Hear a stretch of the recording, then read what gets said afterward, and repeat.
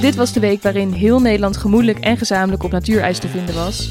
Het was de week waarin de rechtbank in Den Haag oordeelde dat de avondklok per direct afgeschaft moest worden.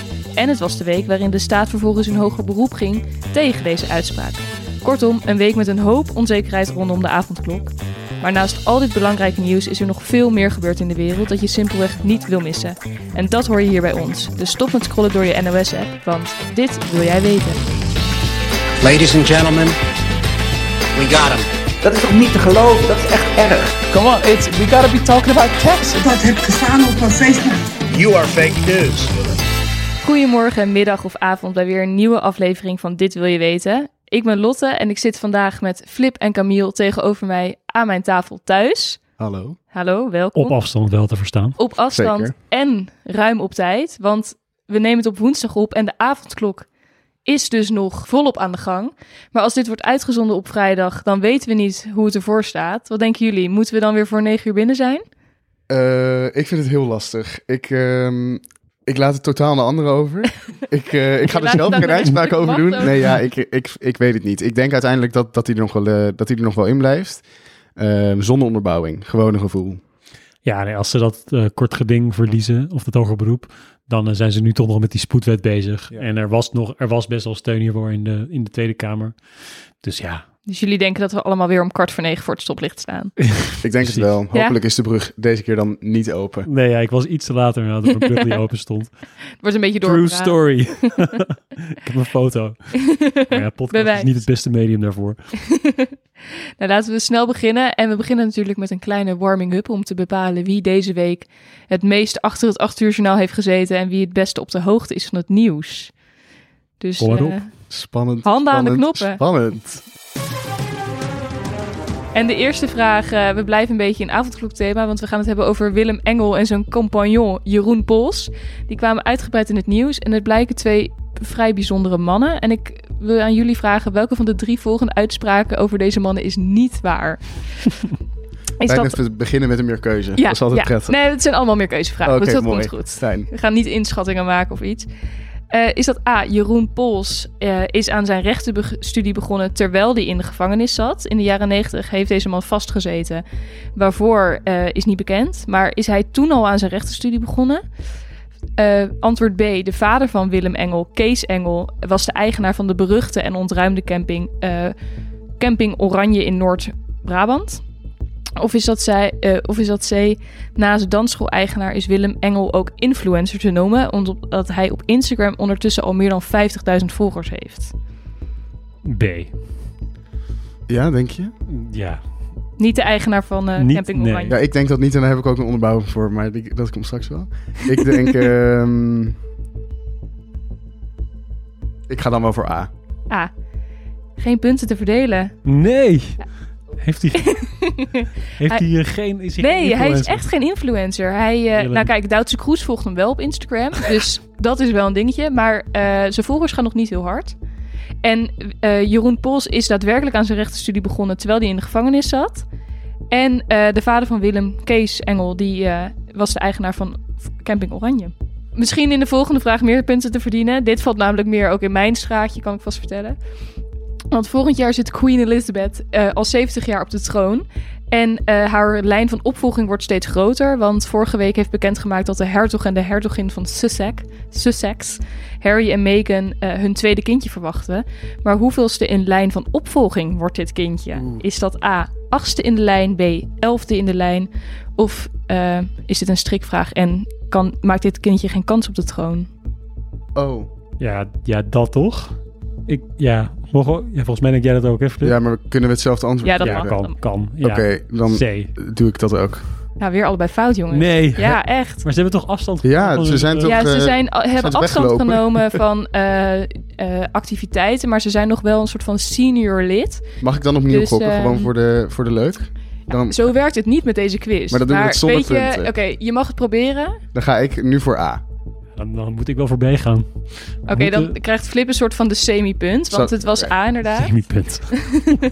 Want dus eerst in de lijn van opvolging is Charles. En dan Harry's broer William. Dan alle kinderen van William. Dan Harry. Dan de grote broer van de ongeboren baby en dan de baby. Dus de 8e in de lijn wordt hij. Want ze maken nog steeds kans op de troon, ondanks dat ze eigenlijk niks meer hoeven te doen. Dus dat lijkt mij een heerlijke positie voor hun. Dan vraag 3. We blijven in Engeland. En het staat in principe nog 0-0, hè? Dat je het weet. Iedereen maar nog kans. Of 0,5. Want in Engeland heb je natuurlijk ook de prime minister. En die heeft een huiskat. Die woont al 10 jaar in Downing Street. En die is als asielkat ooit binnengebracht om de muizen daar te vangen. Daar bleef hij niet zo goed in. Maar ik ben benieuwd of jullie weten hoe deze kat heet. Is dat A, Order? Is dat B, Larry? Of is dat C, Harry? B. Ja, dat B. Ja, jullie hebben gelijk. Ja. Want weten jullie wiens kat Order heet? Nee, dat weet ik niet. Die van de oude speaker. Ja, klopt. Hoe heet die guy ook alweer? Als ik hier nou kan ik hier een half punt mee verdienen? Als je de naam weet van de speaker. Oh, hoe heette hij nou? Je kan me alles mij wijsmaken, want ik weet het ook niet meer. Ja, John Bercow. Zo heette die. Ik vind, Camille, jij krijgt de eer om de quizstand te winnen. En daarom het is mooi dat gezichtsuitdrukkingen niet op de podcast te zien zijn, want Flip zit hier als een verontwaardigd. Waar zie ik mijn semi-punt niet terug? Ja. Nee, gefeliciteerd. Als blik onder de doden. En daarom beginnen we vandaag met jou.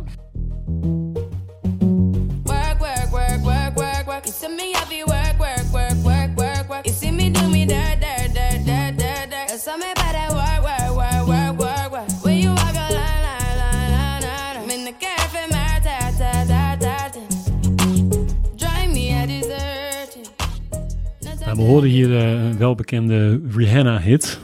Jullie waarschijnlijk wel bekend. Ja, dit is helemaal mijn generatie natuurlijk. Ja, is dat eigenlijk de huidige Gen Z? Houden zij nog van Rihanna? Denk het niet. Weet ik niet. Maar wij zijn meer zennials misschien. Zo net op de grens tussen millennial en Gen Z. Ja, maar dan kies ik toch voor... Nou ja, dat maakt niet uit. Ik denk dat ik denk dat de Gen Z... Deze discussie terecht gaan komen. Heb ik een vraag voor jullie. Okay. Wat is de overeenkomst tussen Rihanna en Greta Thunberg? Zij hebben hun morele hart op de juiste plek zitten allebei. Is dat het goede antwoord? Allicht. Flip, heb jij nog een... Zij zijn allebei de jongste in iets. Misschien ook wel. Okay. Ik kan dat niet verifiëren wat het niet waar is, maar ik denk dat Lotte toch het dichtst bij het antwoord zit dat ik wil horen. Ze zijn namelijk allebei op Twitter opgekomen voor de Indiase boeren die nu aan het protesteren zijn in Delhi. Indiase boerenprotesten. Hebben jullie hier al iets over gelezen? Gehoord? Niet veel nog eigenlijk. Ik ben er ook nog niet zo jullie volgen Rihanna niet op Twitter? Nee. Nou ja, in India zijn de boeren heel boos. Er zijn ook echt heel erg veel boeren in India. Namelijk 60% van de bevolking die werkt in de landbouwsector. Nou, er wonen heel veel mensen in India, dus 60%, dat is echt erg veel. En er zijn nu net een aantal wetten aangekondigd door premier Modi om die sector te hervormen. En daar zijn heel veel boeren het niet mee eens. Dus toen zijn ze allemaal naar Delhi gegaan. Nee, niet allemaal, maar erg veel. En daar houden ze dus nu allemaal straten bezet. En dat doen ze door daar eigenlijk nu te gaan wonen. Dus ze hebben een soort van kamp gebouwd bij de grote ingangswegen naar Delhi en daar blokkeren ze eigenlijk de hele boel. En ze wonen daar dus in een soort van tractoren en in hun trailertjes. En ze hebben daar een soort van allemaal keukentjes nu gebouwd. Ze hebben zelfs een massagesalonnetje. Dus het klinkt eigenlijk wel heel gezellig. Nou, ze hebben wel een soort van alle basics om een nieuw dorpje te beginnen, hebben ze wel voor elkaar ondertussen. Ja, zeg dat wel. Ja, en het mooie is ook, ze kunnen daar heel erg lang blijven zitten. Want heel veel dorpjes hebben een soort van systeem opgezet dat ze elke 2 weken ongeveer 10 boeren daarheen sturen. En dat dan de rest van de boeren in dat dorp dan zorgt voor hun akkers. Dus zo blijft het gerouleerd. Dus ze kunnen ze daar druk blijven uitoefenen op de regering. En dan gaan ze daarna ook weer terug. Ja, dus ze wisselen elkaar de hele tijd af. Ze wisselen elkaar de hele tijd af. Ze hebben een soort van roulatiesysteem hebben ze bedacht. Er is nu ook zelfs een bibliotheek, er is een wasserette, dus ze zijn er echt in voor de long run. Dit zit er ook echt al sinds eind november, dus het is eigenlijk al best wel lang aan de gang. En ja, de overheid van premier Modi, die staat bekend om de sociale onrusten vaak een beetje hard neer te slaan. Maar nu is dat gewoon nog niet gelukt. En ze zijn al echt aan de onderhandelingstafel gaan zitten met de boeren. Al 11 rondes aan onderhandelingen gehad.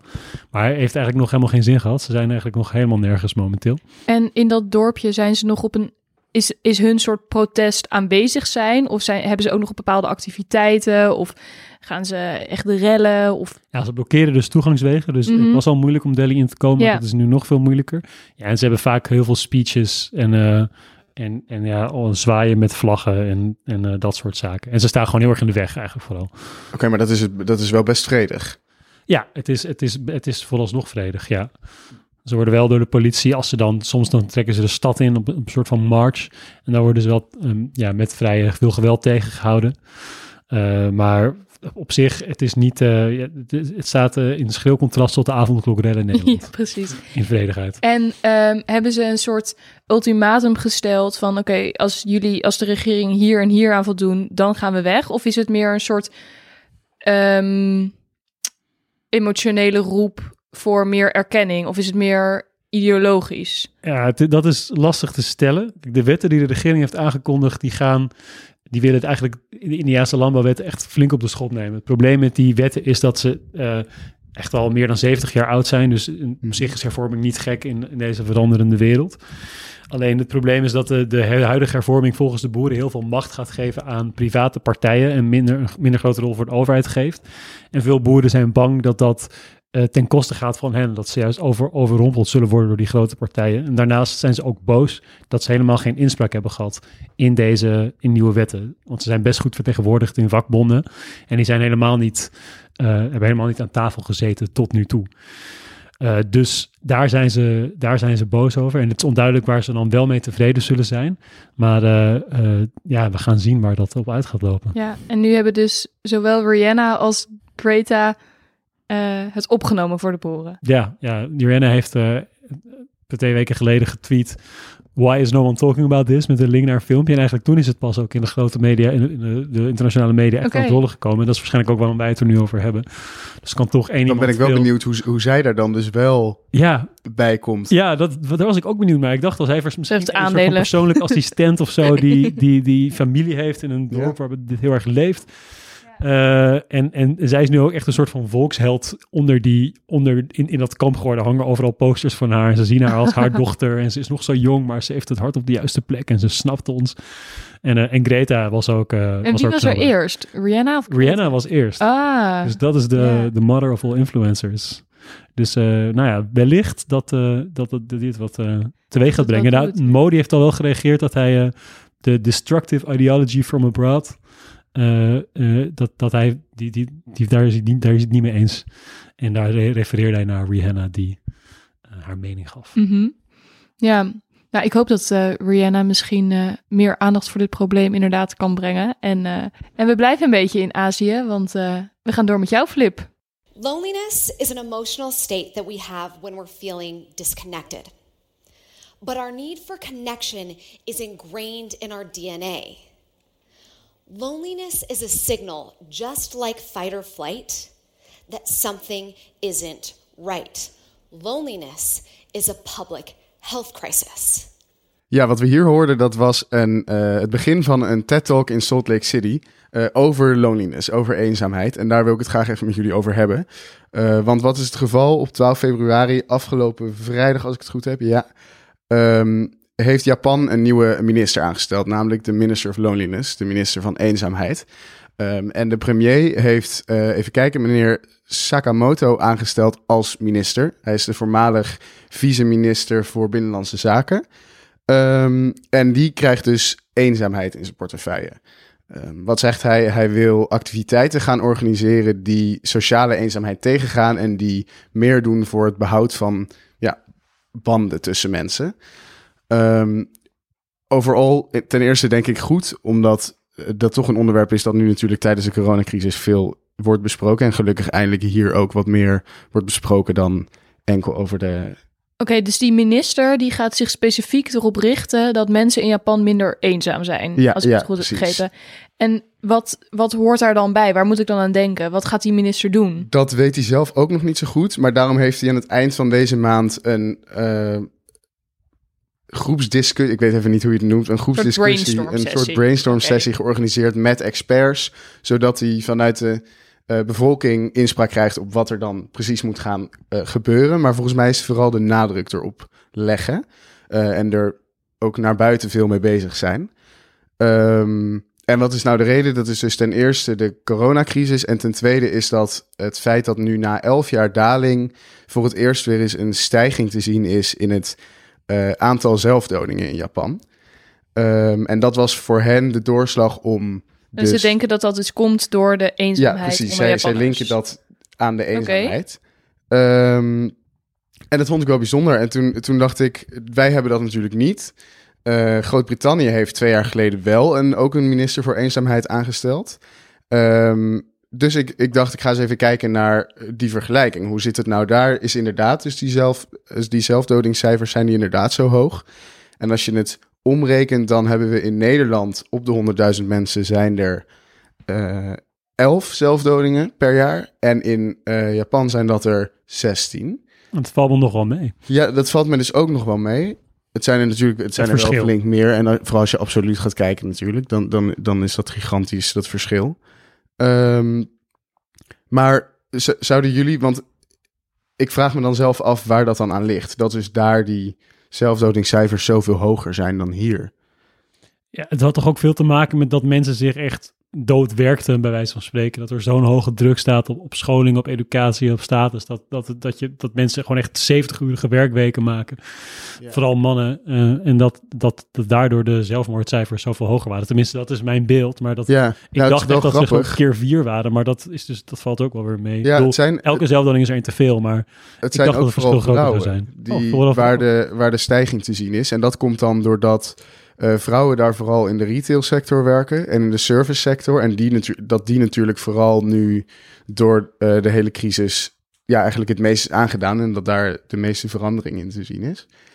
En ik dacht zelf ook nog dat het misschien wel kwam doordat daar natuurlijk best wel een individualistische cultuur heerst. Ook ik las dat er pas ongeveer 10 jaar geleden daar de trend van het shared living opkwam. Dus dat jongeren in een plek wonen waar dan een gemeenschappelijke woonkamer is met gemeenschappelijk internet. Terwijl wij dat hier natuurlijk, dat is niet meer iets wat een trend aan het worden is. Nee, exact. Meer uit economische redenen, denk ik, maar goed. Ja, maar aan de andere kant... maar het laat wel zien dat de individu daar toch misschien veel meer op zichzelf leven. Want je hoort juist nu ook in de coronacrisis dat het juist het verwijt is naar westerse landen, dat het daar juist individualistisch is.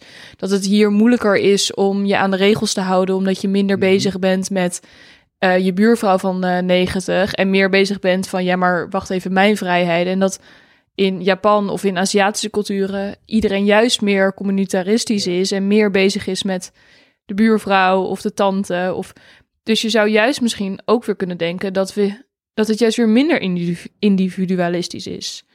Ja. Dus er zit daar toch een verschil. En het zou natuurlijk kunnen dat er daarvan uit de overheid al meer nadruk op ligt. En dat nu deze ministers aangesteld om dat nog daar extra bovenop te leggen. Of daar misschien meer een bewijs voor, of dat we kunnen bewijzen dat er dus echt aandacht aan besteed wordt. Maar denk je dat het gaat werken? Is dit de oplossing voor eenzaamheid? Want aan de ene kant denk ik, natuurlijk, er moet meer aandacht naartoe. Maar ik heb zelf het gevoel dat wanneer er een minister ergens voor wordt aangesteld, dat het dan een heel groot probleem is. En dat iets dan dus wordt gezien alsof het weggewerkt moet worden en alsof het er eigenlijk niet kan zijn. Terwijl volgens mij is eenzaamheid niet iets wat we moeten wegdenken. En we moeten weg moeten willen halen uit de maatschappij. Want eenzaamheid hoort erbij. Eenzaamheid is iets heel biologisch. Dus volgens mij gaat het meer om de manier waarop je ermee omgaat. Dus het ligt denk ik aan hoe zo'n minister dat dus benadert. Of dat ook echt daadwerkelijk werkt. Hoe zou dat dan volgens jou moeten? Goeie vraag. Dat vind ik wel lastig. Bedoel je hoe hij dat zou moeten gaan doen? Nou ja, je noemt eenzaamheid als iets dat erbij hoort.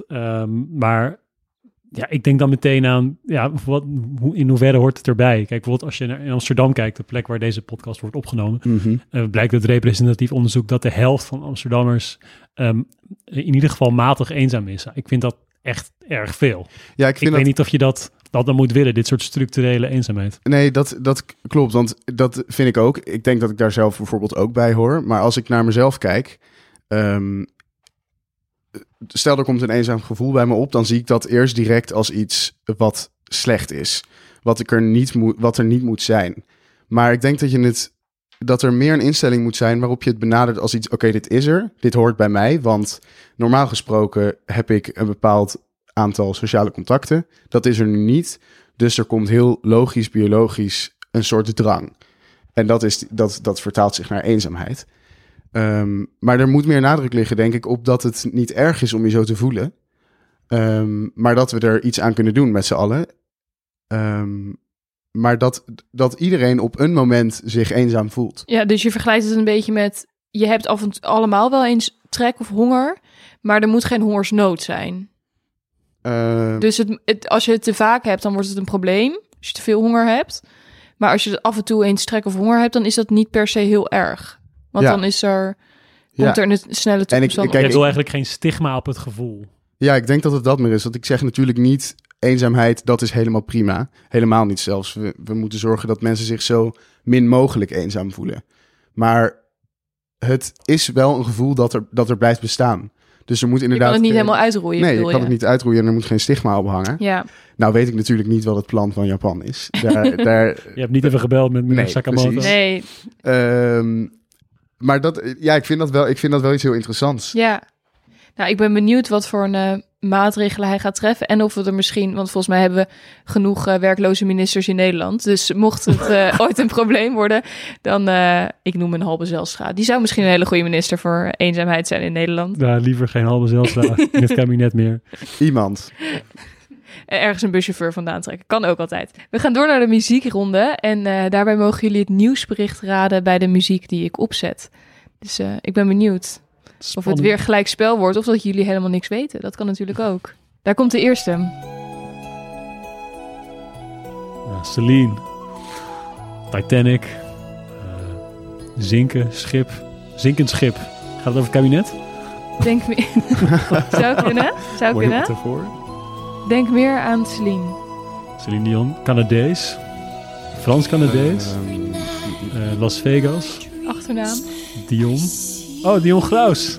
Ja. Ja, de Dion Graus tapes. Mooi onderwerp. Maar ook een soort zinkend schip, Dion. Ja, deze punten gaan naar Camille inderdaad. Want Dion Graus, die heeft een erg belast... Ik zet nog heel even de Titanic op. Ik merk dat ik het moeilijk vind om af te zetten. Er ligt een vrij belastend dossier bij de Rijksrecherche over Dion Graus. Tweede Kamerlid voor de PVV. Voor de PVV. Daar zou onder andere in staan dat zijn ex-vrouw... Dion Graus zijn ex-vrouw zou hebben aangezet tot seks met particuliere beveiligers in het kantoor van de PVV in de Tweede Kamer. Ga ik naar de volgende. Oké.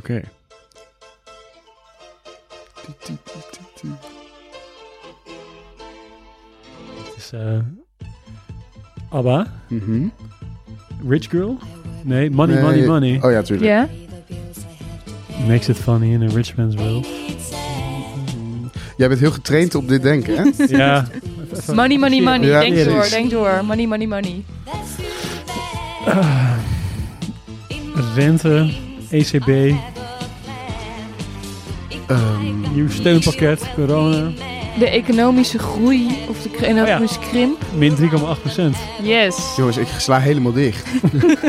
Het is niet jouw ronde flip. Nee, zeker niet. Ik zit veel te veel te luisteren, gewoon lekker naar de muziek. Misschien komt de volgende wel weer in je straatje. Maar dit was inderdaad Money van ABBA.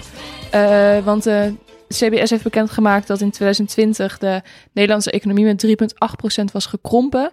Maar dat dit vergeleken met de rest van Europa heel erg meeviel. Dus sad nieuws. Lekker gehamsterd. Good news. Precies. Wij hebben de economie in de zomer vooral goed bovenop geholpen. Gaan we naar de volgende. Flip, hierbij kijk ik jou aan, want ik weet zeker dat jij dit weet. Ja, dat weet ik nu al. Toxic. Ja, met van Ivonie. Heel goed. Oh, Britney Spears. Ja, dat was een prachtig fragment. Ik zat meer te denken aan giftige stoffen, maar... Ik heb hier vanmiddag nog weer iets over gelezen. Ja, kan je uitleggen wat er aan de hand is? Ja. In een interview toen zei ik volgens mij 17 was, er was toen veel opspraak over haar borsten. Was dat nou echt, was dat nou net? En daar vroeg hij naar. En dat was te ja, precies. Ja. En dat was te expliciet. Ja. En daarna zou hij nog, even kijken, wat was dat ook weer precies? Er zat nog een staartje aan, wat hij nu ontkende. Wat het management... Er is een hoop over en weer geroep inderdaad tussen Britney Spears en Ivonie. Ons Ivo, hij heeft een paar lelijke missers gemaakt inderdaad. Ja, toch fijn dat je daar dan als Nederland even zo... sta je toch even op het nieuws. Ja, dat is toch prettig. Precies. Unaniem een belachelijk grote PR-verlater voor Ivo. Precies. Zeker. Dit was de muziekronde. Camille, wederom. Yes. Jij hebt gewonnen. Nu wel echt. Nu wel echt, precies. Geen semi-punt. En we gaan door met jouw volgende onderwerp.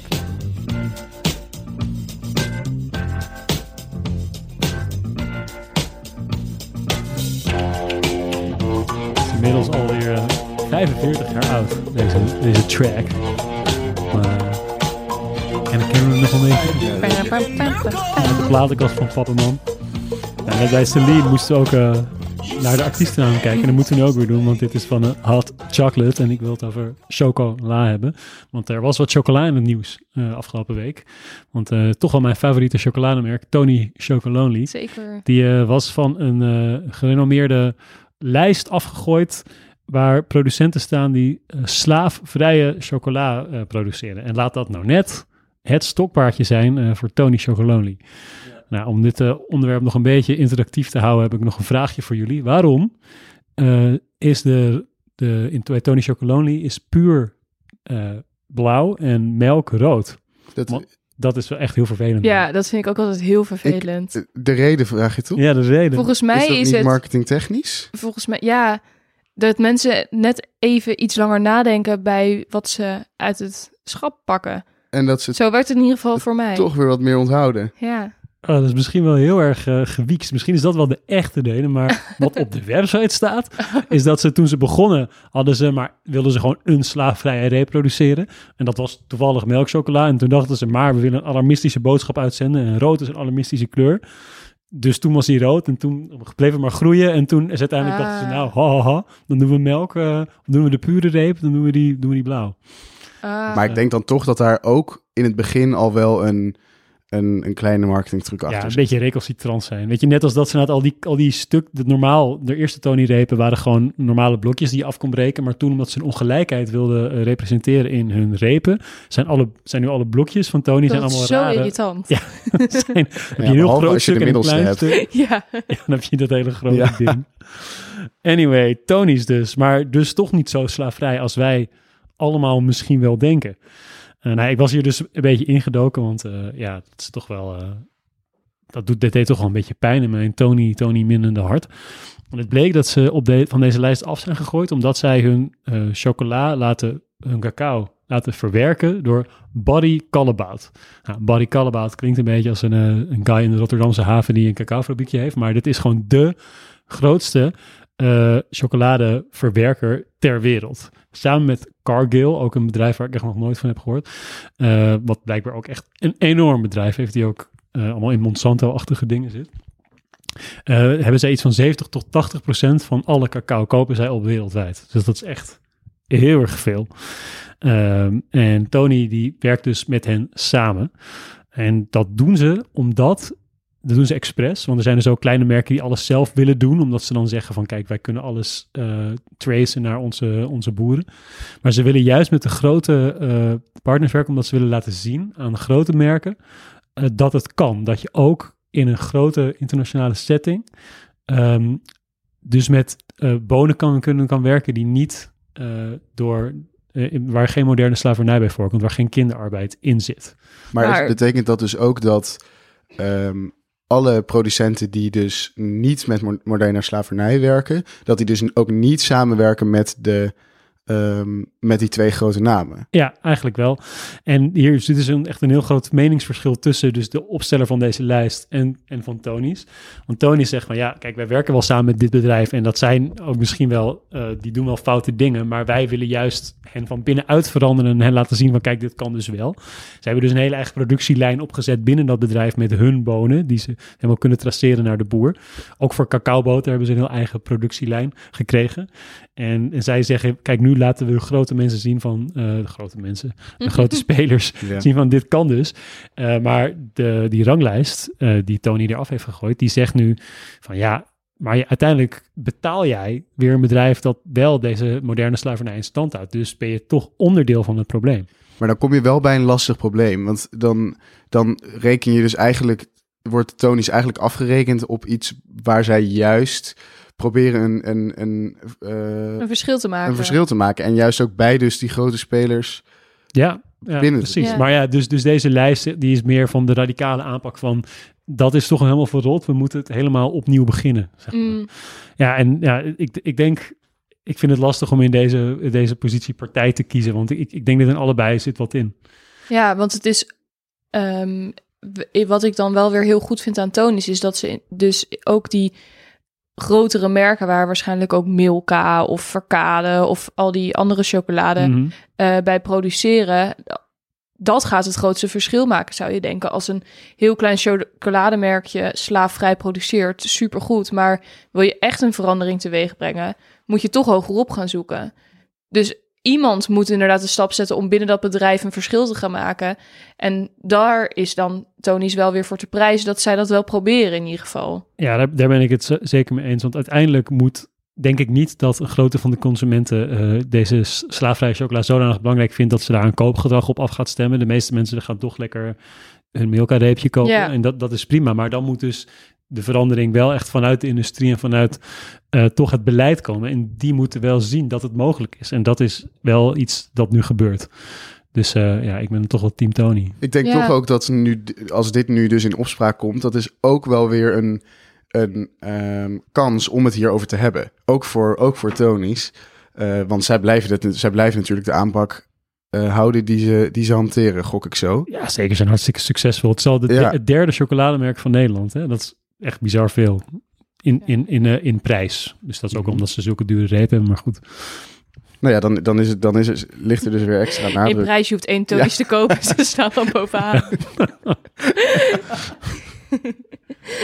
Ja, ik hoop dat het toch een verschil gaat maken. En dat die lijst ook misschien kritisch blijft kijken naar het grotere plaatje. En niet alleen misschien naar de 1-op-1 verandering. Toch? Nee, uiteindelijk naar de impact gaat kijken. Want ik denk precies. Dat deze manier uiteindelijk meer impact heeft. Ja, op de lange termijn zal het waarschijnlijk meer doen dan die ene slaafvrije chocolade. Ja, nou, ik ben benieuwd wat er gaat gebeuren. Maar ik blijf Tony's wel kopen, denk ik. Ik heb er wel echt zin in. Langs de prijs. Als ik mijn salaris heb gekregen, dan misschien. Oké. Dankjewel, Camille. We gaan door naar jou, Flip. You're no one if you're not on Twitter. And if you aren't there already, you've missed it. If you haven't been bookmarked, retweeted and blogged, you might as well not have existed. You might as well not have existed. Ja, wat een lied. Wat is dit? De Twitter-song. Als je het niet kent, zoek het even op YouTube. Het is de derde in de rij volgens mij. Twitter. Een sociaal medium wat gratis is voor iedereen. Ja, ik gebruik het volop. Heel goed. Ben jij een twitteraar? Ik ben zo'n sneaky twitteraar die dan alles leest, maar niks zelf Nooit tweet. zelf tweet. Af en toe een like. En jij? Stiekem een like. Ja, ik heb wel een Twitter-account, maar die gebruikte ik eigenlijk vooral ook met een natuurreis om dan plekjes te hashtag zoeken en dan te kijken of er geschaatst kon worden of niet. Maar ik ben echt helemaal niet actief. Ik ben ook niet zo'n hele grote twitteraar. Maar gelukkig hartstikke veel mensen wel. En Twitter gaat misschien af van dat ze 100% gratis zijn voor gebruikers. Want er is een plan volgens CEO Jack Dorsey dat er mogelijk een betaal- en donatiesysteem aan Twitter wordt toegevoegd. Dat is nog niet helemaal zeker, maar dat is al eerder dit jaar is dat officieel bekendgemaakt dat ze daaraan aan het denken zijn. En nu hebben ze het er weer over. En dat betalen, dat zou dan op 3 manieren kunnen. Ten eerste door 2 soorten abonnementen. Ofwel op de extra services van Twitter. Bijvoorbeeld TweetDeck. Waarbij je alles in jouw community goed naast elkaar kunt zetten. Maar ook abonnementen op advertenties. Goed naast elkaar kunt zetten, dus een soort van mooiere homepage krijgen of zo. Ja, precies. Okay. En dan kun je allemaal hashtags daarin zetten die je dan tegelijk aan het volgen bent. Oké. Of een abonnement op een advertentieloze tijdlijn. Nou, klinkt logisch. Ofwel een fooie-systeem of betaalsysteem voor twitteraars.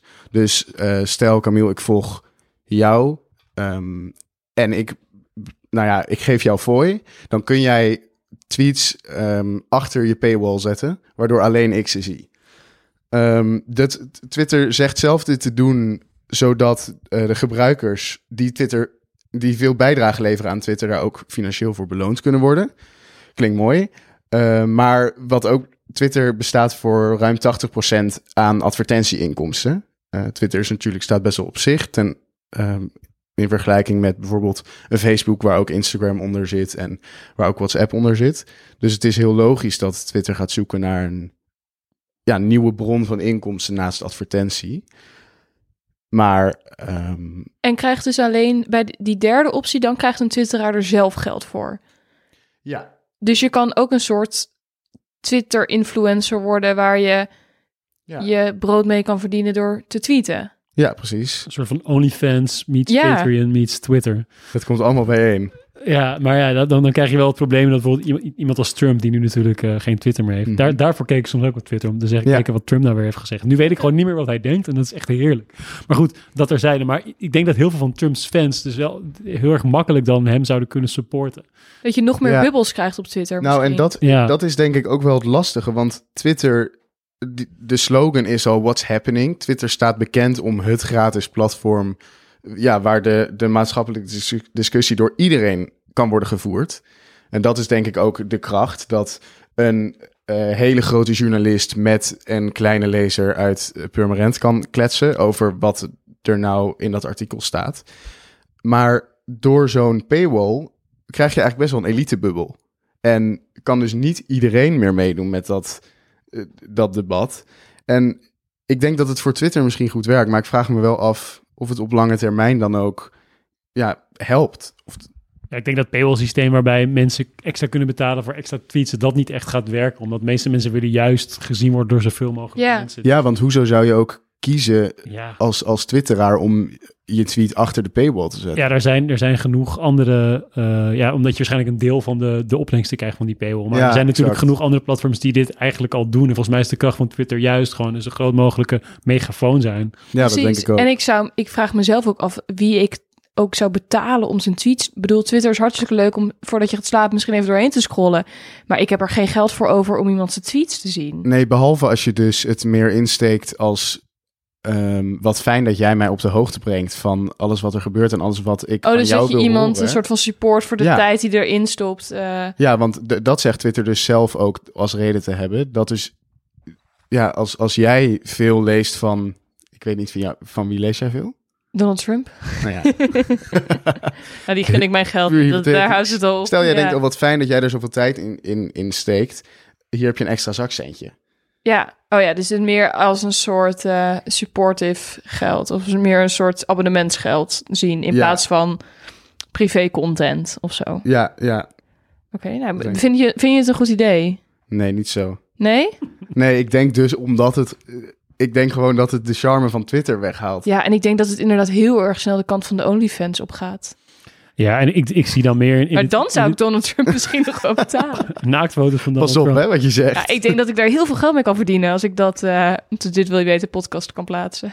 Wie weet. Dat denk ik ook. Maar ik denk dat Twitter uiteindelijk gewoon zal gaan voor de advertentieloze timeline. Dat misschien mensen zijn die dat nog wel willen betalen. Ja, al wat je dan natuurlijk krijgt is dat de adverteerders er ook minder...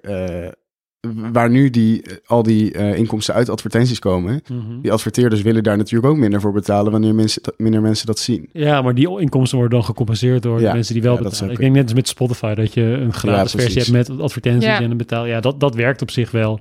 Al vraag ik me inderdaad af hoe vervelend mensen die advertenties vinden. Ja, je scrolt even door en je hebt ze niet meer. Ja, ja toch? Precies. Nou ja, iets als Instagram, daar zou ik misschien nog wel bereid zijn om te betalen om niet continu... Ik voel me ook echt soms misbruikt door Instagram. Soms dan koop ik echt iets waar ik door ben getarget via Instagram. En dan voel ik me wel een beetje vies van. Shit, jullie weten alles van mij. En nu heb ik dit t-shirt gekocht. Ja, je moet niet 30 seconds spelen met je telefoon naast je, want dan krijg je hele gekke reclames op. Nou, goed.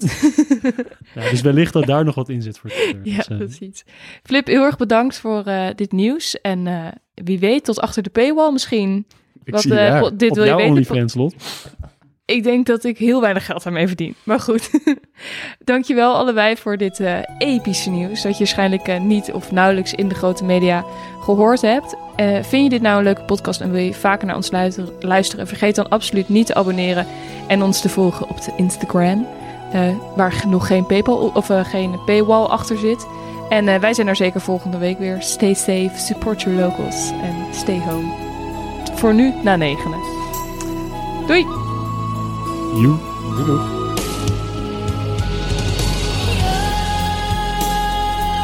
Mevrouw de voorzitter, ik ga er niet meer akkoord. En waarom niet? Het is al een paar keer gebeurd dat mij het woord is ontnomen. En ik pik het niet meer. Ik pik het echt niet meer. Meneer Gauws, u had hem het woord moeten nemen, mevrouw de voorzitter. U neemt het, u dupeert het woord. En u laat hem daar zitten lachen. Ik schors de vergadering. Dit is schandalig.